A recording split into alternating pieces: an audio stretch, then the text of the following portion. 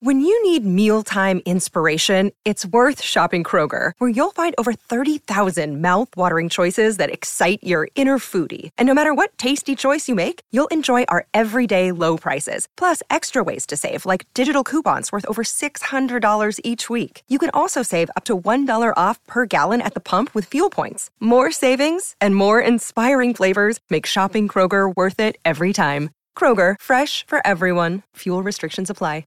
Hey, have you ever used Cheapo Air? For years, and I really like it.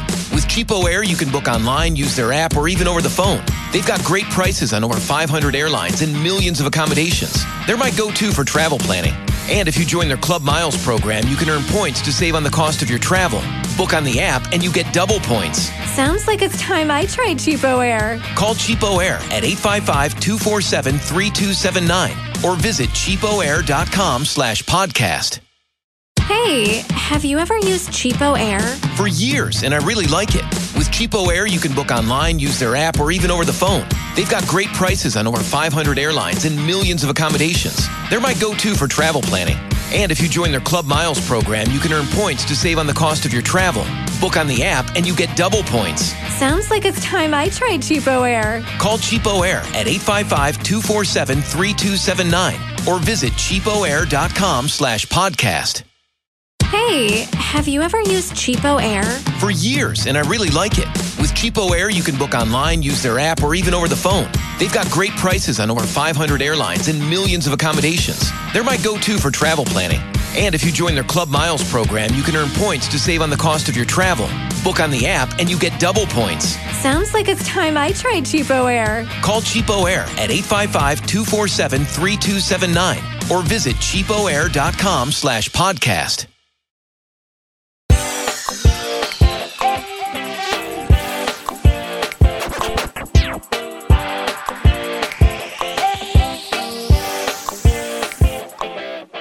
Bonjour, comment ça va? Welcome to the Loot Podcast. Wow. My name is Achiel, and I am joined by the person who cuts up my calamari for me. It is Dr. Amanda. Ooh la la. That's about all of the French I can remember from my 2 years of high school French. Oh my, Ariel, that was you really caught me off guard with that beautiful, perfect French introduction. That's a little bit advanced for me. That's a little bit above where I'm at. My favorite part was like the German that I threw in. Welcome to the Waffle House. Well, I just came from Puerto Rico, so I do have romance languages on the brain. In our pre-podcast banter, I greeted Ariel with "Hola," and I was like, "Ooh la la!" right back to you. Yeah. No, but this is incredible. We're both so refreshed and so ready to be here for Loot episode 7 of season 1. Now I've been labeling everything season 1, episode 7, because I'm not sure that we discussed. I think we probably discussed it already at some point, but this got picked up for season 2. Renewed for season 2. Great news for everybody. Yes. And we need to label things properly for our, back of house reasons. But this episode is appropriately titled French Connection. French Connection. And this is this is a reference to the 1971 film, The French Connection. Have you seen that film, Ariel? I believe that I am 93% sure that I saw it at one of these like outdoor park screenings. One summer where it was way too hot and I probably started to fall asleep and was eaten by mosquitoes, but I do remember enjoying it. And there was a chase. I believe there was a very long, famous chase in the movie that I've seen. Wow. I have never seen I've never seen the French Connection film. I have not, but I have a French connection. It sounded like a test. Okay, what's your connection? My connection to the French Connection is, rumor has it that one of my uncles was the evidence cop who was on duty when the French Connection heroin got stolen. Oh my God. So like the real life French Connection. Wow. Oh, the one that the movie's based on. Yes. Wow. I was like, they used real heroin in the movies? It's based on that's such a choice. I think it's based on a true story about $32 million worth of heroin that was smuggled from France to New York. And it's all coming back to my great uncle was somehow implicated in this. Oh my God. It's all making sense. It's all connected. That's how you were able to become a doctor because of residuals from that. No, yes, exactly. Nothing but hard work here. Just like me and Molly Wells, nothing but hard work behind our great successes in life. So we're going to talk about this great episode. What are your overall thoughts, Ariel, about this episode of Loot? I really had fun. I thought it was a sweet episode. Like, I found myself thinking, this show is it's such a joy to watch. And we've said this before, but like, it really is, now having this like body of episodes, and we're obviously we're way past this side of the halfway mark. We only have 3 episodes left after this one. Sad eyes. Tears is what I meant to say, not eyes. And I feel like I'm going to miss it. And it's, even though some of the episodes haven't been as high as others, I think overall it's been pretty consistent with the character work. And we have our characters that we love talking about. And I don't know. I found myself feeling like I'm so happy we have this show. And I'm so happy I get to talk about it with you. Oh, that's so sweet. Yeah, this was another great episode. I really enjoyed this one. I think that we're still like getting a lot of really good stuff from some of our favorite performances so far in the series. Obviously, lots of opportunities for Maya Rudolph here. We're going to see some of that Nicholas Howard relationship that we really love. I am really feeling like Rhonda and Ainsley are so underutilized at this point that it's starting to bother me that they're not like giving them any plot lines of their own. But otherwise, good Sophia stuff here. Another really fun episode. Yeah, I think that's a great point about the Rhonda and Ainsley of it all. And I think, in the beginning, to that point, in the beginning, Ainsley wasn't even in the first episode, if I'm remembering correctly. And I believe Rhonda was. And it was it felt to me like one of those classic, like, pilot recalibrations of like, we need this X kind of character. That's what we're missing. And then all this time later, like all these episodes later, it's like, okay, it's normal for them to not have a storyline in the beginning. We're like fleshing out the quote unquote more important people. But now they're very funny. They're so, I think the point we're like dancing around is they're so effective. Why aren't you using them more? Right. So we'll see. Maybe maybe that's like a season 2. We'll get more from them. Like maybe they're more of the background characters for now. But I think I would like to see, because it feels like, we're like, aside from Sophia and Molly, that we've like, I guess that we're sort of focusing on them up front, but it's like more of the every man in the office is getting a little something, but Rhonda and Ainsley have not really had their time to shine. That's true. I don't like that. I don't like that gender imbalance that we have in this in this office, or at least in the cast, maybe not in the office itself. But we're not going to start in the office, Ariel. We're going to start at an event, a student art center for underserved communities, where Molly is introducing a dance crew, the Cerritos Smooth Grooves. Smooth Grooves. It's such a weird name. Like, I can't really tell what it's supposed to do. Like, I'm like Dorito, or not Dorito. What's the other thing? I was thinking of like Cheetos. Smooth. Like, my brain is going in all these different places. I can't really tell what the reference is. So you're thinking a snack food that has grooves in it. Yes, exactly. That's like for dipping, to make it better for dipping, obviously. Yeah, or just to give it like texture for when you're like chewing on it. I don't know.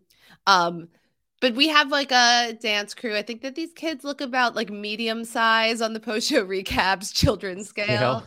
I think that totally tracks. Medium-sized children. Molly's grooving on the sidelines, and they're going to invite her to join in, and she's just going to jump in the middle of the performance, sort of awkwardly. She's doing like some kind of like she's giving very like aunt at a wedding. Yes, but like in a way that actually, so like to your point, it's awkward, but I think it's like on it's still on this side of cool. Like for cool something that cool and for something that is not staged, it seems like it's very much of the moment, spur of the moment thing. She's got like pretty good moves. Like it was giving me a little bit like when I can't remember what the event was, but like when Michelle Obama was like, all of a sudden she was dancing, and I was like, yes, this is actually really good. I was like ready to be embarrassed. There is that feeling when somebody starts dancing, you're like, ooh, am I gonna have to feel secondhand embarrassment about it? It's like, don't do that to me, please. I'm starting to get stressed. I'm gonna be at a wedding in a few days, and I'm just like, oh no, this is gonna be me. You're going to be are you going to be wearing like a green metallic number, Ariel? I call it my smooth Cerrito. No, it's but yeah, it was very like Charleston. Like she's doing like the knee swipe, I guess you can call it. But in a cool way, in a way that you don't really see it done anymore. I don't know. I was a fan. You're a fan. You know who else is a fan? Jean-Pierre is going to show up out of nowhere. And Molly is, you know, she's verklempt when she sees Jean-Pierre. That's my foreign language speaking. And she's throw a sprinkle in a little Yiddish. And she's going to come. And I think like what does she say? Like she says like she says, she says like comment allez-vous? She says bonjour. Something about Je m'appelle Molly. Question. Je m'appelle podcast. She asked him a question and then he answers it and she's like, blah, you lost me. Yeah, she says, did you say something about a long tongue? Yeah. Some great lines this episode, and that's definitely one of them. Nicholas and the crew are watching this little conversation take place from the sidelines, and he's like, and Nicholas is sort of doing the play-by-play. He's like, stop sweating, and he turns around to this random person behind him, and he says, go get a fan, or I'll kill you. This is amazing stuff for Nicholas. This is like top tier. He has a great. I mean, we love him. We love Nicholas so much. I love Nick. I love Nicholas. I think if we do, maybe we'll do this at some point. Maybe we could do MVPs of the episode. Nicholas is one of my, or maybe at the end of the season we could do. We'll do like character rankings, character power rankings. But I've been loving everything Nicholas is giving here. Jean-Pierre is going to say, you know, he was in the neighborhood and he stopped by and he would love to invite Molly to dinner so they could talk about working on a project together. Nicholas is kind of run up to Molly with a fan and say, oh my gosh, you're so dewy. I will spend the rest of my life making this up to you. She's like, do I smell weird? I think he got me start ovulating, which I mean, looking at her, that sounds right. I feel like well, good for her ovulating. That's the kind of thing you can just tell by looking at someone. She has that aura. She has an ovulating aura. Then after the credit sequence, we're going to the office. And Molly is talking to the crew about this invitation. She doesn't think that Jean-Pierre likes her in that way because men like that only date models or Baldwin daughters. Yeah, I laughed so hard. This is what I love. Okay, just a note about the overall comedy, because we've said that we like this episode so much. And particularly in the Nicholas, I think Nicholas does this the most. But the show overall, when you can you write a piece of dialogue, because we're all writers, right? When they write a piece of dialogue that simultaneously feels so of a particular character, but is also very surprising at the same time, that's where like the true comedy comes from, where it's like somehow a zig when you thought the character was going to zag, but like it still feels so them. It's incredible stuff. Like there's so much gold. It's great. I'm looking up the Baldwin daughters right now, and I think that Molly compares favorably to some of these Baldwin daughters. Yes, they're apparently way more than I knew about. I mean, I only know about the Bieber one. Well, there's you have so many Baldwin. It's like exponential. Like every generation of Baldwins. Baldwin begets Baldwin. Baldwin to the Baldwin power. Scary thoughts. And Nicholas is going to disagree. He says, Molly, he followed you to Cerritos, and the only people who go to Cerritos are in love or trapped in a trunk. That's really dark. Yeah, that's right. I don't know if that checks out. I don't know about Cerritos. Yeah, I don't know about the, do not. But the dance group seemed lovely, so I would go just to see them. That's true. With those purple windbreakers, very bright. I say yes. Smooth moves. Was that what they were called? The smooth grooves. But smooth moves, yes. Maybe that's what it is. We just figured it out. We just workshopped it. Rhonda, I think in her one line of the episode, is going to tell Molly that her aura is orange, which is the color of arousal. Rhonda is clearly like the quote unquote lowercase lovingly, I say this, like weirdo, and that's how she's presented as far as like the office dynamic. But yeah, I mean, to our previous point, let's see more of her. But her best moments have been weird stuff like this, where it's like a one-off, and then it's like, oh wait, I want more, but you can't get more. Yeah, she's got like these crazy cat lady vibes, like I think I would love to see some more of Rhonda. Like let's get a little bit of Rhonda's backstory. Let's go to her apartment. Let's see those cats. Oh my God. A Rhonda only episode. It's coming. Oh wow. Yeah, just slice of life Rhonda. Howard is going to say that, maybe Jean-Pierre is planning a ransom or Taken style kidnapping because if Hollywood has taught me one thing, it's don't trust Europeans.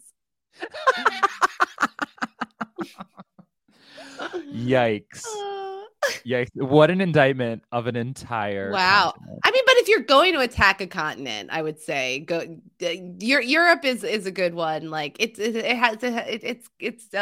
due for you're safest. I think everybody I think most people have been dinged by at least a couple of countries in Europe. Right. Yeah. Let's go for the colonizers, folks. That's fine. Colonizers are fair game. Colonizers for 700, please. They're going to go. Ainsley's going to pull up her laptop, which is connected to the projector to check his socials. And we see the wallpaper on her screen and it's her family at Disney. And she goes, that's my family. I'm sorry, we're all white. And I love just like the collective. Yeah. Like, yeah. Very pale. It's a very Ainsley's family looks exactly how you would expect them to look. Sophia's gonna walk in and ask if any work is going on, and without skipping a beat, Nicholas says, "Yeah, we're looking up a hot guy to see if he's single." I laughed so hard when Sophia walked in. She's like, "Is there any work being done here?" Like she's tired of their shenanigans. It's so good. But Sophia is in right away. She like moves Ainsley over and she just immediately gets to work. Click, click, click, click, click. And she goes, okay, not married, red flag and over 40, but not bad for a billionaire. Friend group, pretty diverse, nothing on Reddit. Here's a picture of him with Ashton Kutcher. And then everybody Sophia basically a hacker. Like the way she is manipulating the computer. So, and just like the way her head is moving back and forth, it's just so funny. She's in the zone here. Yeah. An incredible moment from Sophia. We're learning so much about her here. So Sophia deduces that Jean-Pierre broke up with his girlfriend 9 months ago by tracking the pattern of couples photos to dog photos and then like the marathon training. She pieces it all together. Very impressive work. And Sophia explains that she has a lot of exes and she lives for this shit. So while all of this is happening, Molly's going to get the text from Jean-Pierre inviting her to dinner. And I love this from Howard. She says, if he takes you, do not resist. Use your sense of smell to figure out what city you're in and we will find you. How would she even get that message out? She's like, we will find you. It's really funny from Howard. The do not resist. Like resist. They're really taking this Taken theme far here. So Ariel, what are some of your smell cues for different cities? Oh God. Well, I will say maybe not for different. I mean, anytime I go somewhere that's not New York, inevitably at some point I'm like, wow, the air is so fresh here. So like immediately the lack of like air pollution, I was like, not New York. Like, I'm not home. And I will say definitely the different neighborhoods of New York like have certain smells. Like I'm thinking like Flushing in the summer when it's like really gross and there's a lot of like fish entrails like from the delivery trucks. It's a big mood, and usually the mood is like green vomit emoji. Yeah, I wonder if we could work out a code right here, Ariel, on the podcast, so that if you ever get kidnapped, I can know, oh, he smells fish guts. That means he's in Flushing. Yes, if I ever say the air here is so clean and I'm supposed to be at home, then you know something's wrong. Yeah, I'm thinking like maybe you could get like sea air. I feel like the bread factory is one that they've used before. They're like, I smell fresh. Oh, they must be near the bread factory. Bread. Is it brown bread? Oh, it better be brown bread because I called ahead. Yeah. So back in the cubicles, we have Howard is bringing Nicholas a present to congratulate him for getting a role in the play. Did we know that about Nicholas? Did we know that he nailed the audition, or is this the reveal?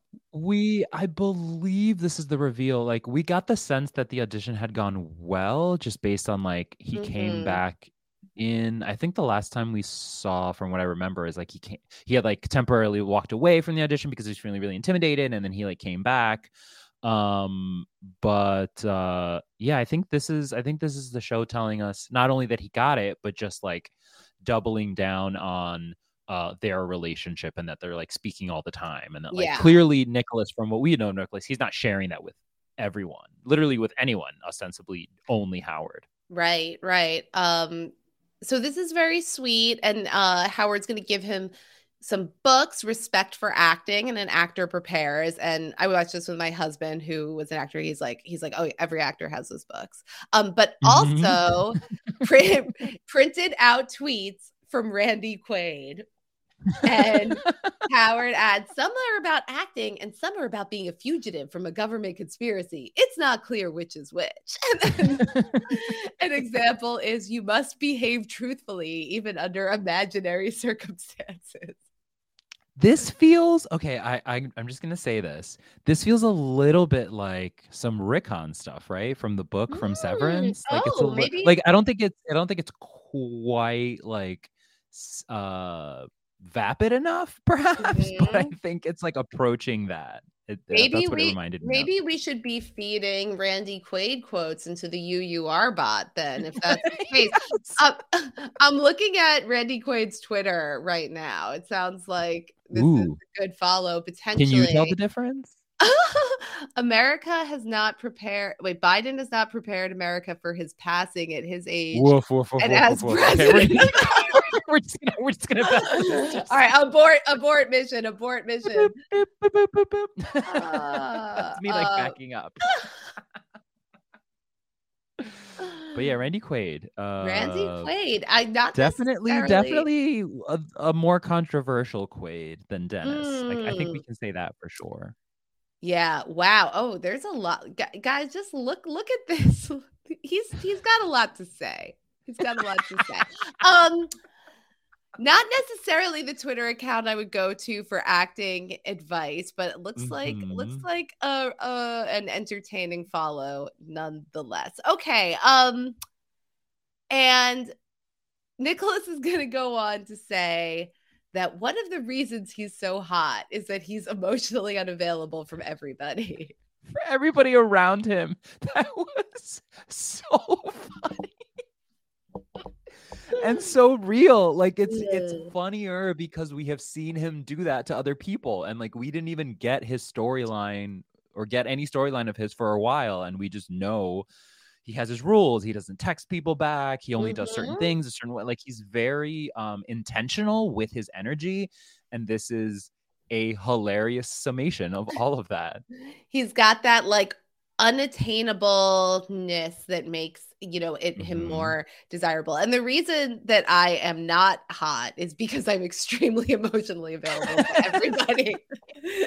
So that's word to the wise. This reminds me of like one of my best friends is like, you can't smile in your pictures. And in fairness to him, he wasn't like saying me specifically. He was just saying in general, he just doesn't want to see you happy. He hates me. Just his point was like the picture will look better if you're not smiling, kind of thing. Like, I mean, I guess in fairness, this was like a dating thing specifically, not just like pictures in life. So I think my friend clearly studies at the Nicholas School of Emotional Unavailability. I see. Well, don't you want to mix? Do you want to have like one? I mean, I don't know this whole the whole dating picture app profile game, but do you want to have one like picture to like make you look like happy and approachable? I do, but apparently the world says no. The world has told me 9. Okay, to use a different point. 9. Wow. No, the world has told me no. Yes, exactly. I remember. I know how to say that now. But Howard agrees that that's one of Nicholas's best qualities. But Nicholas will be sincere here and tell like Howard has been really nice getting to know him. And he appreciates like the support that he's gotten from him. And then Howard's going to tell Nicholas it's time to return the favor by meeting Tanya for dinner. And Nicholas is going to say, now what you've just done is trap me. And I respect that. It's so good. Again, Nicholas is incredible here. He's like, I love it. You got me. And that was so well executed. And now I have to go along with it. It's like he out Nicholas. Exactly. He's learned so much. So they're going to meet at 4:15 at the Cheesecake Factory. What kind of cockamamie geriatric time is this? I cannot abide. No excuse. Like if you're totally right, Ariel. It's like you have to be over 70 or under 6 in order for this to be like a this dinner is like time. Nap time. No, this is just terrible. It's I hate everything about this. And then they leave and it's like still like bright sunlight out. No, this is terrible dinner time. Yeah, I don't want that. I want the darkness to like cover my shame. Oh, when you leave, when you leave calories at Cheesecake Factory. When you leave the Cheesecake Factory, you want the cover of night. That's what you want. Back in Molly's office, Arthur is going to come in, but Molly's got racks and racks of clothes there. She's picking out an outfit for her. Is it a date with Jean-Pierre? Nobody knows. No one knows. Arthur says, you're going to serve up some looks. Serving looks. And he's like, I'm sorry. I don't know why I said that. He immediately recognizes the foolishness of the comment. Just like when I was reading that Randy Quaid tweet. It was like somewhere in the middle of it coming out. That was serving a different kind of Luke. That was a Twitter Luke. Arthur can relate. He had trouble deciding what to wear on his first date after his divorce, and he decided to wear a blue shirt, khakis, and a tie. And Molly's like, "Oh, so what you're wearing right now?" And for a second, I thought that was like going somewhere else, where he was like, "Oh, my date is tonight." Like it was like a Nicholas type like bait and switch, but Arthur isn't. That's not really Arthur's speed. Yeah, I think it's like the implication is that that's the only thing he has. That's the only thing he wears. Yeah. And I did notice I'm on cuff watch. Oh, good. Still a little over the thumb connector. I don't know what you call it. The piece, like the thumb ham. The thumb ham that connects the thumb to the palm. It does look like a ham. Yes, it really does. Mine on my right. Mine on my right side is a little bit bigger than the one on the left side because I played the violin for. Oh, wow. Yeah. Or as they would say in Spain, Ariel, a jamón, right? I thought you were saying the word wow in Spanish. So I was like, that's not how you say it. It is not jamón. Incredible stuff. We're very international today on this episode. This episode is sponsored by the world. It's sponsored by the colonizers. No. XXX. Hey, have you ever used Cheapo Air? For years, and I really like it. With Cheapo Air, you can book online, use their app, or even over the phone. They've got great prices on over 500 airlines and millions of accommodations. They're my go-to for travel planning. And if you join their Club Miles program, you can earn points to save on the cost of your travel. Book on the app, and you get double points. Sounds like it's time I tried Cheapo Air. Call Cheapo Air at 855-247-3279 or visit cheapoair.com/podcast. Hey, have you ever used Cheapo Air? For years, and I really like it. With Cheapo Air, you can book online, use their app, or even over the phone. They've got great prices on over 500 airlines and millions of accommodations. They're my go-to for travel planning. And if you join their Club Miles program, you can earn points to save on the cost of your travel. Book on the app, and you get double points. Sounds like it's time I tried Cheapo Air. Call Cheapo Air at 855-247-3279 or visit cheapoair.com/podcast. Hey, have you ever used Cheapo Air? For years, and I really like it. With Cheapo Air, you can book online, use their app, or even over the phone. They've got great prices on over 500 airlines and millions of accommodations. They're my go-to for travel planning. And if you join their Club Miles program, you can earn points to save on the cost of your travel. Book on the app, and you get double points. Sounds like it's time I tried Cheapo Air. Call Cheapo Air at 855-247-3279 or visit cheapoair.com/podcast. So Arthur's going to give Molly some very surprising fashion advice, and he's going to say, like, you know what they say in hiking, wear layers and prepare for anything. And that, you know, that inspires Molly. That gives her an idea. It inspires her. It inspires a Luke, I guess. A Luke, yes.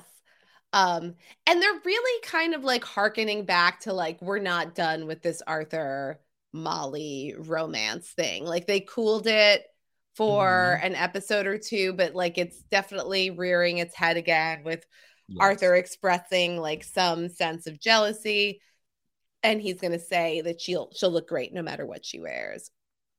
Yeah, it's interesting to me because I am a sucker for this kind of stuff, and like it's realistic again. Like we've been trying to like notice our feelings about this and try to like just honestly gauge how much of this will they won't they that they may or may not be. Even the show is like, is this a will they won't they and are we doing this? But like, does it feel authentic? And I think that is that they're a very relatable thing of whether the attraction was mutual or not. In this case it was, that like, oh, you're moving on kind of, and like I'm gonna feel a certain way about that. So that part reads authentic. So far so good with this for me for this particular episode. Right. It sort of like kind of gives us a little bit of a hint that like maybe this Molly and Jean-Pierre thing is not going to be like the end all be all. Like that we're not supposed to throw all of our investment into Molly and Jean-Pierre working out, because we're sort of reminded that Arthur still has these feelings for Molly. Yes, I think that's a great point, because especially with how some of the rest of the episode goes of like what is actually happening, and there's some confusion to come. I think this feeds that possible confusion. As a viewer who's like paying attention to all this stuff, you're tracking, okay, Arthur's back to feeling that way. Does that mean that you're like, the show is giving you no reason to think that Molly is wrong for being confused, I guess is what I think. Right. Specifically as far as like the Jean-Pierre stuff. At Jean-Pierre's vineyard, we see Molly arriving by car, and she took Arthur's advice. She's wearing a very cute black dress, and over it she's wearing a scarf, so she has her layer, so she could sort of be more or less revealing with her. Yeah, I think she goes with her like neckline. An initial like asymmetrical configuration. Yeah, she sort of has these like levels. So it's like she can have both of her shoulders and her like neckline covered, or she can go like jaunty off to the side and sort of reveal one shoulder, or she could just take off the scarf entirely. So she's got like levels of like business to date on this outfit. Business cash, if you will. To use another confusing term. We'll get to the confusing. Yes, it's a very versatile term. when she arrives, Jean-Pierre is like looking like very manual labor-y. He's like under some distilling machine and he apologizes for being covered in grease. And Molly says, "Oh, me too." And he's like, "You're covered in grease too." And she's like, "Oh, I just mean I came from work." Yes, that's totally what people mean when they say that. Like, I'm covered in grease. Oh, I just got back from the office. Like that. Yes, Molly, that totally tracks. So now we're going to go to this Cheesecake Factory dinner with Nicholas, Tanya, and Howard. And this is like, I think probably the highlight of the episode for me, is like everything that happens here at the Cheesecake Factory, and where it goes from there.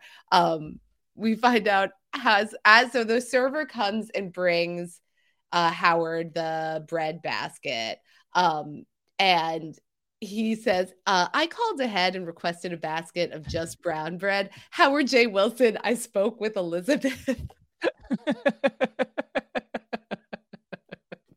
And then she tries to take the other wrong basket of bread. And he's like, "Well, I didn't say you could take this one." This whole thing, the energy of like, I'm going to write down the name of the person I spoke to, so when I get there, I can be completely prepared. So Nicholas is there. Howard offers him some bread. Nicholas tells him I don't eat bread for religious reasons. And then I had to put the subtitles on for this scene to make sure I heard this right. His religious reason is he wants to look as fit as Jesus. As fit as all of our like weird imagined versions of Jesus are, like, in all the paintings and monuments to him. It's very funny. It's very funny. Yeah.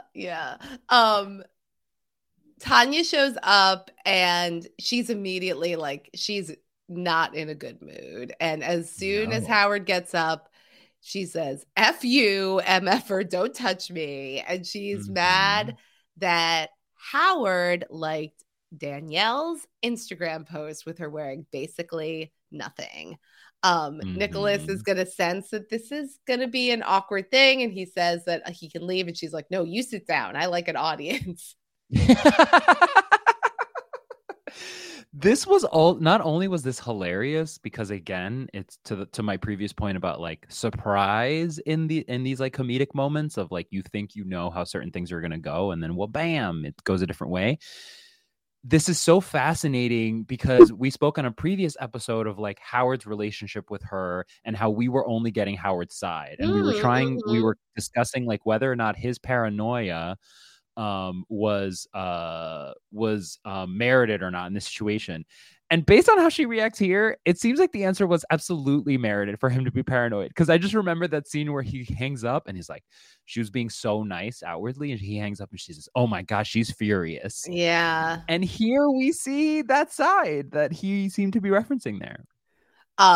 Yeah, we're gonna learn a lot here about this Tanya and Howard dynamic. And it's clear, like, we find out like he got the brown bread for her, like she just like, and then she like immediately complains like they ain't got no plates, and like so Howard is like very much trying to do whatever he can to please Tanya here, but things are off to a bad start. She can be a tough woman to please, it looks like.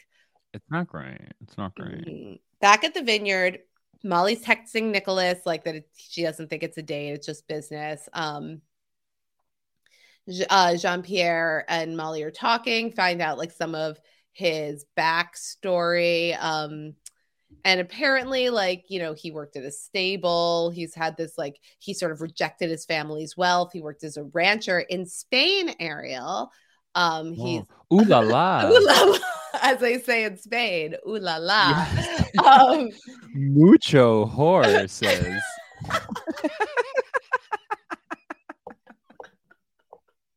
Ooh la la, mucho horses.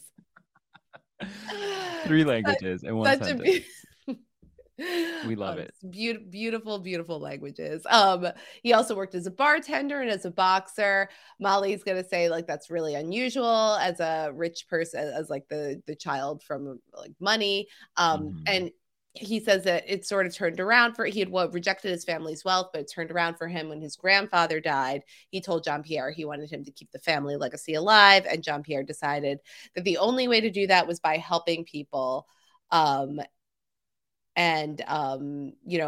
kind of says, like, I've met a lot of rich people and they don't think like that. Like, Jean-Pierre is really being built up to be like just too good to be true.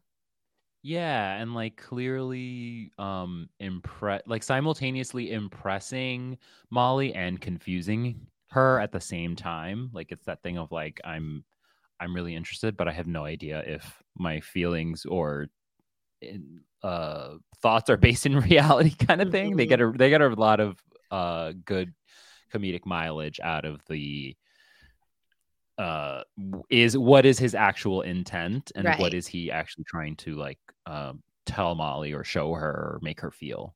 Yeah. The comedic premise here is it a date? Isn't it a date? And we're gonna have these moments where it kind of shifts either way. This is a moment where she's going to get the impression that he has romantic intentions, and he tells her that he came to Cerritos just as an excuse to see her, and invites her to go outside for a glass of wine. And she's going to, this is like the next level of date attire. She's going to pull down the scarf on one side, exposing her shoulder. So this is like the little data meter. We could like shoulders exposed. Yes. So she's showing her like underbelly, so to speak, like that thing of like, I'm exposing myself now. Or like maybe a better example is like the doggy rolls over and it's like, like, look, I'm safe and I'm also interested. Ooh la la. Ooh la la. Ooh la la. Everyone who's a dog owner is like, that is not what that means. I'm not comfortable with using animal metaphors here. Back at the Cheesecake Factory, Tanya and Howard are fighting about this Instagram post. She's going to say he liked it because Danielle looks hot in a bikini, even though her toe is all jacked up. I love that detail. Such a great detail. We all know someone who looks great in a bikini, but their toe is all jacked up. Like, what was up with this woman's toe? I love Howard saying he likes everybody's posts. He's a great follow. I believe that about Howard. I believe he's liking all of your posts. Don't you think so, Ariel? Yes. I believe him when he says he supports women in sports. Like, I think he is liking ESPN's Instagram posts as much as ESPNW's posts. Right. There you go. Equal opportunity post liker. Yeah. He says he only liked the post because she was at a beach volleyball tournament and he supports women in sports. Tanya says, this is why I want to put a dog chip in him. And Howard is like, I have nothing to hide. Put it in a piece of brown bread and I'll eat it up right now. The brown bread specifically, please. Because he already ate all the white bread. Do you like, have you had this bread basket at the Cheesecake Factory, Ariel? Can you speak to the different bread varietals? I have only been to the Cheesecake Factory one time, and I don't know that I had a meal from what I remember. This was years ago. I do remember how long the brownie chocolate teenies. Is that why you went? That sounds like, I immediately thought those were like espresso martinis, and this is kind of like just one step level down from what espresso martini drinkers would have you think is like the high class place that espresso martini but it's like some kind of brownie you said it, the brownie blaster martinis. So Ariel, do you have espresso martini drinkers as like a category of person in your brain? I mean, it's that thing of like, I'll say this, I'm not a stranger to like a certain a particular set of bars around my workplace, perhaps like I was trying to think of the name fast enough, where they all go, the Mexican place with like the really good grilled cheese. Like they have their places that they like to go to after work. I have my places that I like to go to after work, and I am friendly with the bartenders usually at my places. That's part of the experience. That's the only way I will go somewhere, is I feel comfortable there, right? And my point is, after a while, like it seems like certain drinks are like cyclical, or certain drinks go through like phases. Another one I can think of is like vodka soda. Like that was like, you were a very particular kind of person if you drink, like, if nothing else, bartenders make assumptions about people based on their drink orders, and it's like, oh, you're that one. Yeah. So I think espresso martini drinkers, I just had one for the first time recently. God damn, it was delicious. Oh my God. And I don't drink coffee. So my friend was like, what is wrong with you? I was like, this is amazing. This is a great. All to say, to answer your question, I think espresso martinis are like, it seems like in the saturation into oversaturation graph, perhaps, or like an infographic, it seems like espresso martinis, the needle has now pointed in like to the backlash portion, where like people are like, ew, we don't like espresso martinis anymore, even though they're delicious. First of all, Ariel, this is my favorite conversation that I've ever had. I love this. Second of all, I don't think I've ever had an espresso martini, but I'm wondering, are Appletinis still in the rotation? Because I feel like when I was in my 20s, that was like that was like a sweet drink that like a bartender would be like, oh, okay, I'll make you an apple. Like that was like the version of like a trendy drink that people would get. That's a great question. I feel like the needle is even way further along in the life cycle of like popular drinks. It has now reached the end, which is like, shame on you for ordering that. Like you walk into a place it's like, no, you can't show up anywhere and order that like with a serious face and expect people to make it. Like it's almost like borderline unfair to like ask a bartender to make that. Is how I kind of feel about it.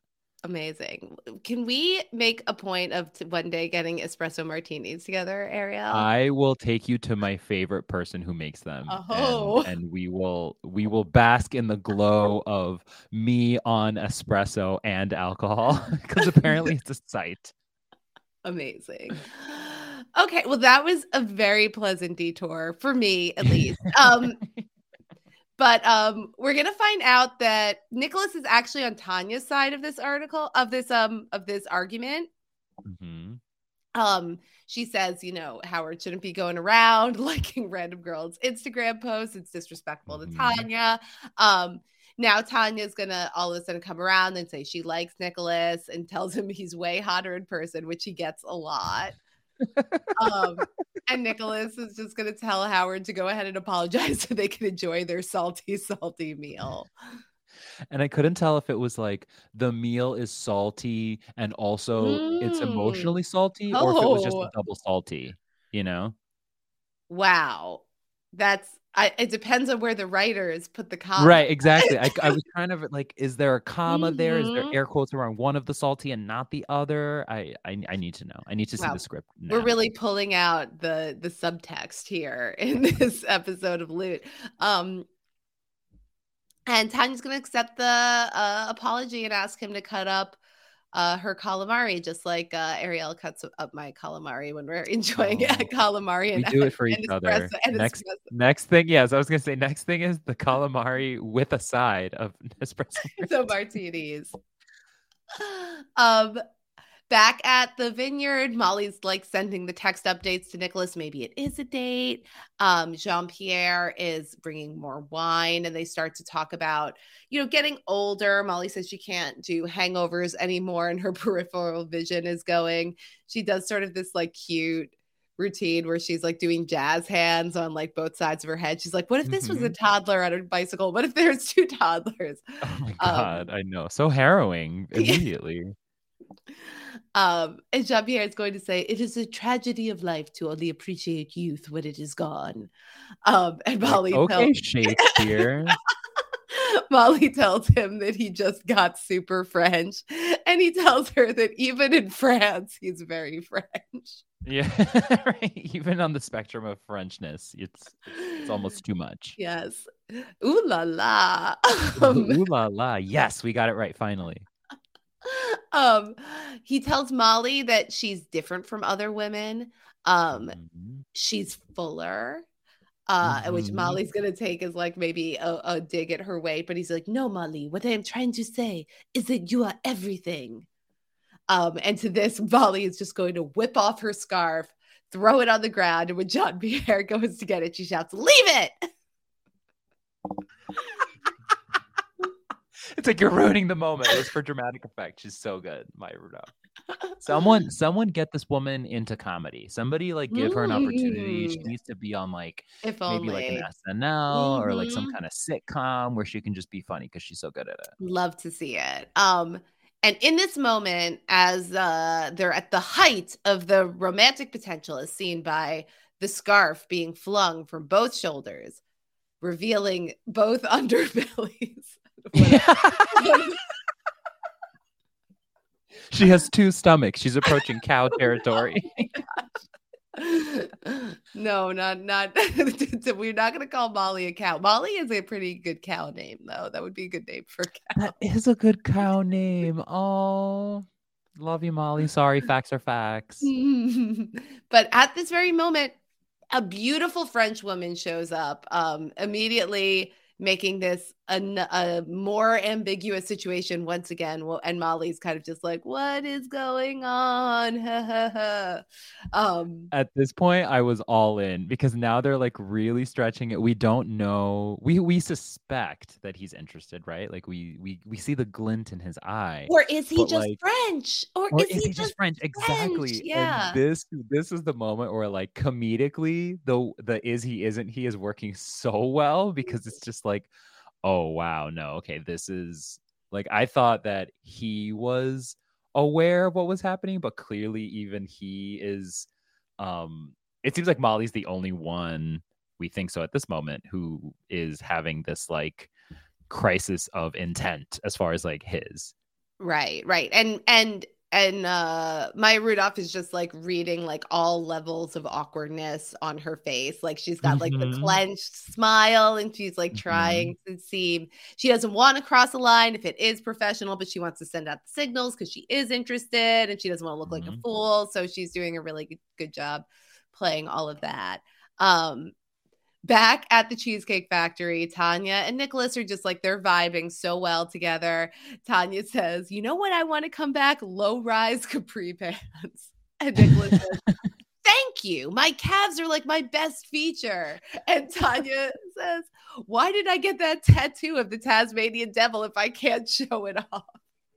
And then they cheers their brownie blaster martinis, which I will say is the color of the most famous Tasmanian devil. So that's a fun little. Okay. Extra. No. You think that's an Easter egg there? Yes, if there was like the pop-up video from the old days of MTV, that's what this would be. Like brown is both the color of the drink and a Tasmanian devil. I think that was a VH1 property, Ariel, I believe.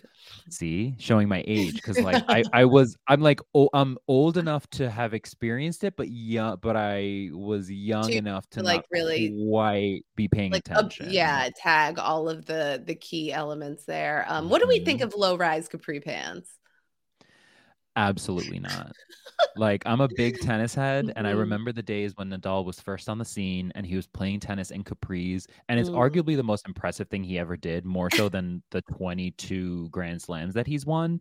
Because for you to bend your knees and run around athletically when your knees are constricted by capris, I don't care how loose they are, that is insane. Like, I don't understand. Yeah, capris were really popular, I think, in the early aughts. Was that like kind of when they were? Right. That's like when they were started. That's right around when Nadal was running. Yeah. He busted on the scene in like 04, 05. They're so bad for your proportions, especially low. It's like it cuts you too many places. It makes your legs look short. You don't want like it makes you look like you have a long torso short. Like it's not good. Like the ankle is a good length. Like obviously that's like an full leg, automatic shorts must are be good. photoshopped. Like you're setting yourself up for like a lot of post work, a lot of like fix it in post, and we don't have that kind of budget here. Howard's gonna ask for a sip of the Brownie Blaster martini, and Tanya says that he can't have one. That's his punishment. This is so demeaning. Poor Howard. It's so messed up. It's so like school teacher or like headmistress, like you're being punished, and like she clearly is getting a little bit of not quite enjoyment out of it, but clearly it's she like loves it. So normal for their interaction that like Howard, all right, now you feel shame and you know that you deserve it. Like there's that, Howard has that look on his face like she loves the power trip of it. I think Howard is kind of into this dynamic too. I think it's doing something for him. Seems like he has to be. Yeah. When he gets up from the bathroom, Tanya and Nicholas are going to talk. This whole thing, this to me was like the real like emotional kernel of the episode. Like this whole thing where we get Nicholas here at the middle of this, like learning more about Tanya and Howard's relationship and like his friendship with Howard. Tanya's going to, it starts off by, Nicholas is just trying to hype his man up. He says, Howard's such a great guy. He's impossible to hate. Believe me, I've tried. And Tanya's like, just going to be like, yeah, he's all right. He does his best. And Nicholas is going to mention they've been together for so long and he's sure the next step is right around the corner. And Tanya's going to kind of have a big reaction to that and be like, well, I hope he didn't say that. And she's going to say, because Howard is not husband material. She doesn't want to marry him. He's not husband material. And basically, Nicholas is going to find out that like Tanya's really kind of just using Howard until something better comes along. And when he asks, like, why have you been with him for 8 years? And Tanya's like, what? Am I supposed to take an Uber to the airport? That's probably my favorite line in the whole episode. I was like, oh my God, what a monster this woman is, but also relatable. I mean, I have never been in this situation, which is why I literally just took an Uber to the airport yesterday. But were I a woman of more emotional means, if you had a tattoo of the Tasmanian devil on your calf, that's what I'm missing. Clearly, I need to go buy Capri's and get myself a man. That's what you need to do. That's what you need to do. You need to get a man who brings you another basket of brown bread. Give me that brown bread. I don't like it. I don't like saying that phrase. I don't want it. The regular basket is fine. Whatever you happen to bring me is fine. Like I'm not gonna push it. Back at the vineyard, Molly's trying to figure out what all is going on. She's gonna ask Jacqueline how she and Jean-Pierre are connected. And Jean-Pierre says, oh, she's my partner. And Molly's like, that's a very versatile word in English. Yeah, this is incredible. Like now they have taken the is he, isn't he? And now they're pushing it like so far, like literally pushing it out the window almost. Where like it's just, and knowing how the episode ends, it's just like on this side of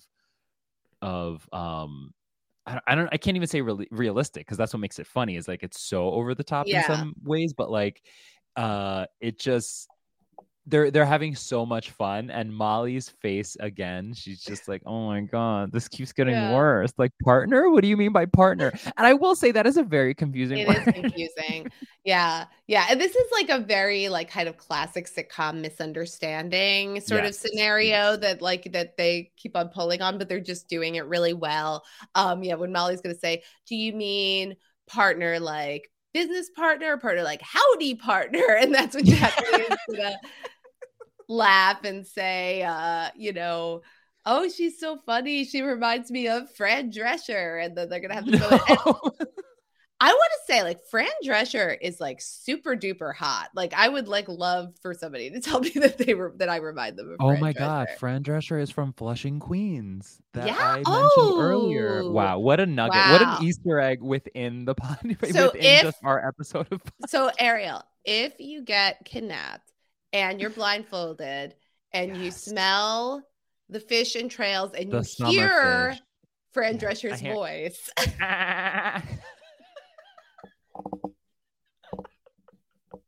I can't tell if that was a machine gun or if it was like Then we know that then you have to somehow communicate to me and I will find you. I will find you and I will bring an espresso martini. You'll hear me say, Mr. Sheffield. You'll know. That's all I will have to say, and you'll just know immediately. Oh my God, it's like that one time that we talked about that random thing. It's like the one place that we talked about if he gets kidnapped there. That's what we'll do. We'll figure out codes for all the other places in the world as the podcast goes on. Jacqueline like takes him away for a minute and Molly's like, do whatever you need to do, but like not anything, just like the stuff you need to do. Yeah, this is so ridiculous. And then at this point, like you're watching the runtime of the episode and you're like, it's almost done. Like, what is gonna happen here? What's gonna happen? Molly's gonna call Sophia and ask her to work her internet magic to figure out whether Jacqueline and JP are together or if they're just French. And Sophia's gonna get typing away and she figures out that Jacqueline is married to a very attractive Tom Ford model. Which I at first was like, oh my God, is this true? Is Sophia making a mistake? But so Hacker Sophia makes no mistakes. No. Hacker Sophia is easily my favorite Sophia. She's confident in general, but here she's like a whole other level. No, she's amazing. And she nailed this one. So Jacqueline and JP come back. I'm calling him JP now because that's what I did in my notes. And Jean-Pierre come back with the binder and they want to talk business. So it's sort of like in this one scene, we have like, oh no, he's with this beautiful woman. Oh, good. The beautiful woman is married to somebody else.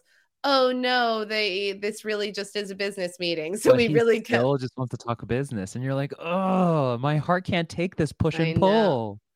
They're really taking us on a roller coaster and hopefully not one where we're going to get stuck upside down for 8 hours. I've just forgotten finally about that. All that, the blood pool. And oh no, not the blood pool.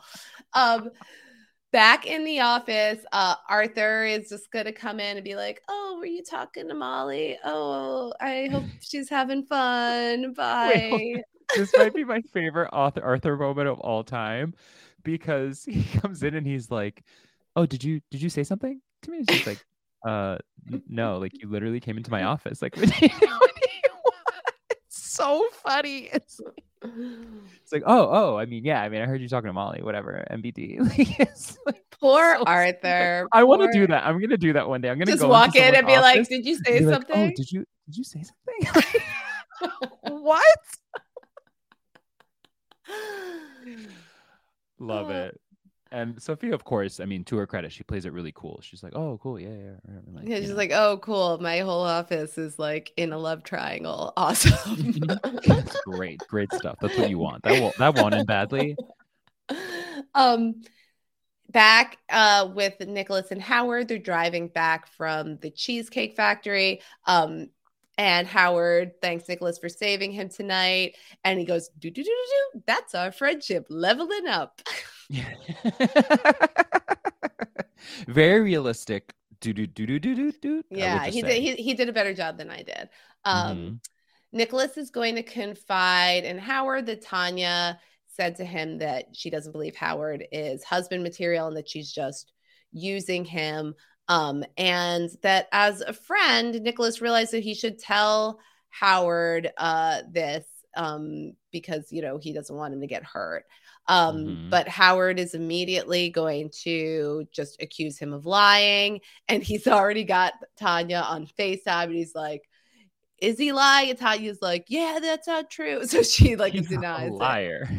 He's a liar. I love it because it's so, again, my favorite word apparently this episode is surprising. And like any other show, we would get okay, Nicholas is going to tell him, but he's not going to tell him right away. He's going to wait because he's like agonizing over whether he should deliver the news or whether he should spare Howard's feelings. And he says it right away. Like Nicholas, again, he's very intentional and when he cares about people, he seems to want to do the right thing and he seems to genuinely care about Howard. And it was such a sweet, surprising moment that he just told him. And then, of course, they subvert that by being like, oh my God, now she's denying it, and he doesn't even believe him. Yeah, they condense like what would normally happen over like several days into like 3 seconds, basically. Literally. Yeah, and so I mean, this is a tough situation. Like, I feel like this is something where if you're a friend, you have to tread like super lightly around this kind of stuff. If like you're concerned about like somebody and a romantic relationship, but particularly if it's somebody that they've been with for a while, because like the heart wants what the heart wants, and you never know what's going to happen. And it's like, if you put yourself in this situation and it's you or their partner, like you just don't know what, like that's tricky. So it's a tricky thing to navigate. I think Nicholas does the right thing here because he really is looking out for Howard, but I think it's a tough thing to navigate, and the way that Howard reacts, I think, is something that you would really have to be concerned about with the way you go into a conversation like this. Yeah, it's so tough. I just had like a crazy flashback. I have this friend who kind of inserted herself into one of these situations, and it cost her the friendship. Yeah. And these people are still together today, even though arguably they shouldn't have been together, or this person, you know, the Howard in the real life situation reacted the same way, basically. And it was like, oh, okay, well, now I have to like cut you out of my life, which was like really hard to see. So like, literally, I will always lie when it comes to this situation. Like, that was my only takeaway. Tanya, yeah, she's great. You guys are great together.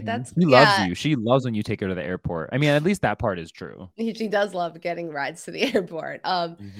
Yeah. So I really feel for Nicholas and looking out for his friend, but like I do feel like this was something that if you're going to get involved in one of your friends' romantic relationships, you have to be prepared that this could be an outcome, and you have to be really delicate in the way you handle that situation, so that maybe they can hear it and take something productive from it rather than feeling like they have to shut you out. So that's too bad. Howard's going to accuse Nicholas of single white femaling him, and Nicholas is going to say, have you even seen that movie? And Howard says, I have, but here's a movie I haven't seen. Get out. So good. It's so good. And then, of course, the best part is Nicholas leaves, and then he comes back. He's like, wait, have you seriously never seen Get Out? Yeah. I mean, it's a great movie. Have you seen Nope yet, Ariel? I know you see movies immediately. Is it good? Yes. Yes, Grace and I. Oh, you just talked about it, right? We just talked about it. That episode would have just released. It either just released or just about to release. Yes, I really enjoyed it. I would rank, just very quickly, no spoilers on anything, but I would rank the Jordan Peele movies first Get Out, then Nope, then Us. Okay. Just FYI. So maybe Howard can kind of catch a movie marathon one day and knock them all out in one. Yeah, just start with single white female, the one that he does know, and then like work his way back. Yeah. Yeah. So, and like this is going to end with Howard telling Nicholas that they're not friends anymore, which is like super sad. We can't have that. We have to repair this. We have to repair this. The only person that Nicholas was opening up to, and it's like his only friend, and now it has taken this really like fairly tragic. I mean, you know, tragic might be too big of a word, but like fairly potentially tragic turn in their friendship, because he wanted to be a good friend. So I love to see it. Yeah. Back at the vineyard, you know, Molly is like they talked business. Molly is gonna leave and get in her car. As it pulls away, she's looking super duper sad. Yeah, because he's like, okay, nice to see you. He doesn't even like give her like a hug, or and then he's and then he's like, we'll do like a conference call or whatever next week. Like, all right, Zoom. Ugh. So she's really sour on everything. But as her car is pulling away, we're just going to get this like super dramatic scene of Jean-Pierre galloping along on horseback, chasing the car, shouting, Molly, stop the car. Speaking of Quaid, it's very Dennis Quaid in The Parent Trap. So I just thought of that connection. Does he ride a horse? He does ride a horse. I think he owns a vineyard and he has horses. Wow. And at one point he has to chase after one of the twins who were both played by Lindsay Lohan, and we know how that turned out. So yeah, this is but to your point, it's a grand gesture like that stands on the shoulders of like all these romantic moments from movies and shows that we can think of. Very grande gesture. And Molly's gonna like, okay, stop, and then the car's gonna stop. And I love the moment where she's like, the driver's like, there's a man who, and I guess it's Molly's driver, so you would know, like, there's a man who's like chasing us on horse. She's like, stop, it's Jean-Pierre. Like, as if like who, like, yeah, okay, who's that? Whatever. So dumb. And Jean-Pierre is going to apologize for his behavior being confusing. He didn't know if this was business or romantic. And, you know, Molly's like, samesies. And then she's going to like hastily, like she's trying to get out of this scarf so she can like be in her like date look. Yes, her final form. Her final form, full date. And then they're going to start making out, and she's going to say, the word partner is so confusing. It really is. Not that it can't be used, but maybe there needs to be like an updated usage.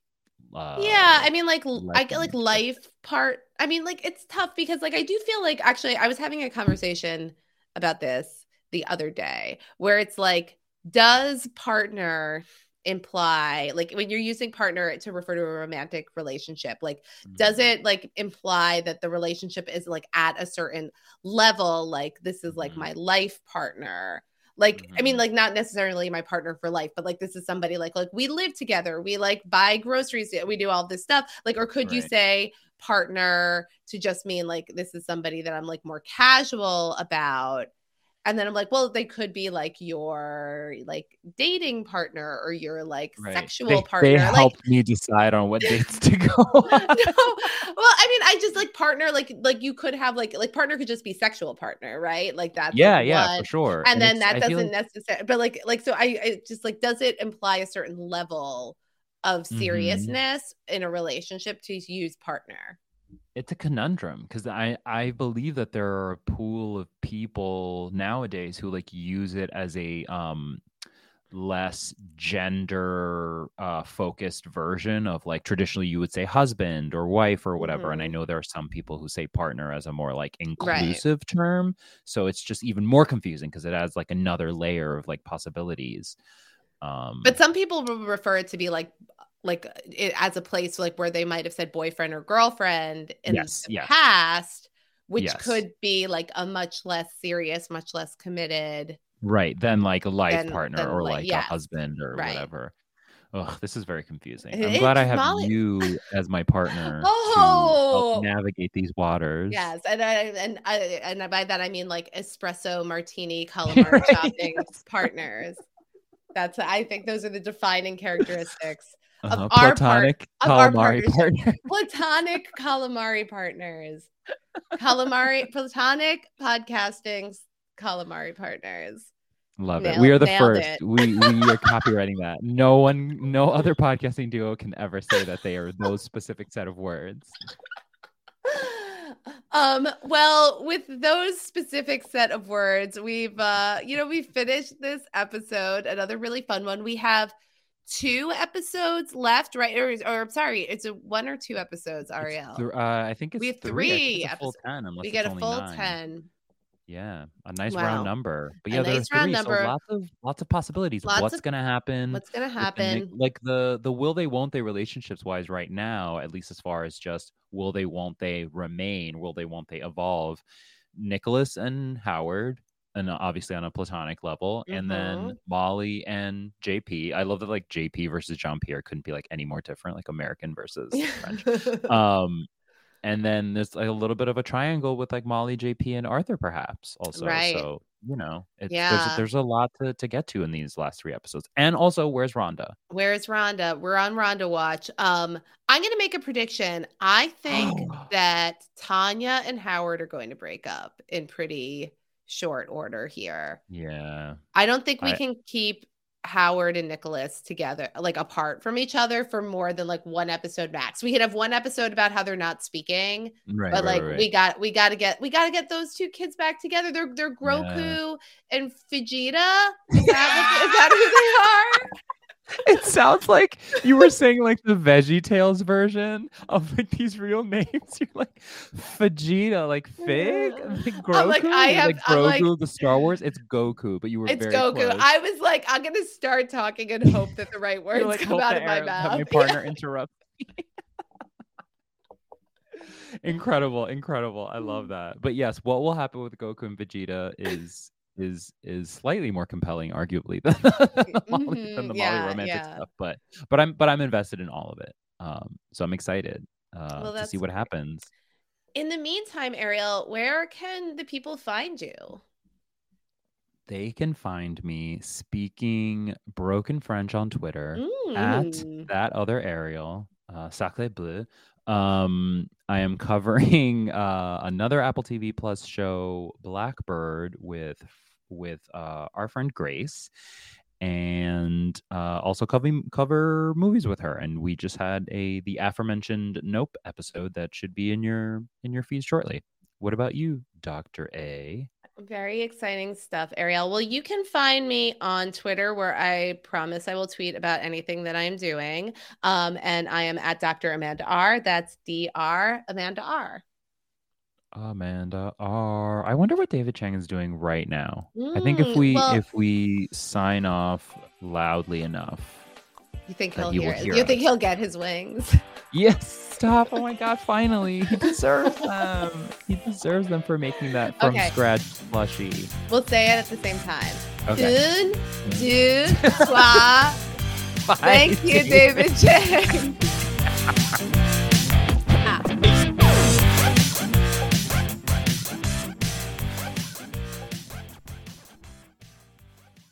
Hey, have you ever used Cheapo Air? For years, and I really like it. With Cheapo Air, you can book online, use their app, or even over the phone. They've got great prices on over 500 airlines and millions of accommodations. They're my go-to for travel planning. And if you join their Club Miles program, you can earn points to save on the cost of your travel. Book on the app, and you get double points. Sounds like it's time I tried Cheapo Air. Call Cheapo Air at 855-247-3279 or visit cheapoair.com/podcast. Hey, have you ever used Cheapo Air? For years, and I really like it. With Cheapo Air, you can book online, use their app, or even over the phone. They've got great prices on over 500 airlines and millions of accommodations. They're my go-to for travel planning. And if you join their Club Miles program, you can earn points to save on the cost of your travel. Book on the app, and you get double points. Sounds like it's time I tried Cheapo Air. Call Cheapo Air at 855-247-3279 or visit cheapoair.com/podcast. Hey, have you ever used Cheapo Air? For years, and I really like it. With Cheapo Air, you can book online, use their app, or even over the phone. They've got great prices on over 500 airlines and millions of accommodations. They're my go-to for travel planning. And if you join their Club Miles program, you can earn points to save on the cost of your travel. Book on the app, and you get double points. Sounds like it's time I tried Cheapo Air. Call Cheapo Air at 855-247-3279 or visit cheapoair.com/podcast. Hey, have you ever used Cheapo Air? For years, and I really like it. With Cheapo Air, you can book online, use their app, or even over the phone. They've got great prices on over 500 airlines and millions of accommodations. They're my go-to for travel planning. And if you join their Club Miles program, you can earn points to save on the cost of your travel. Book on the app, and you get double points. Sounds like it's time I tried Cheapo Air. Call Cheapo Air at 855-247-3279 or visit cheapoair.com/podcast.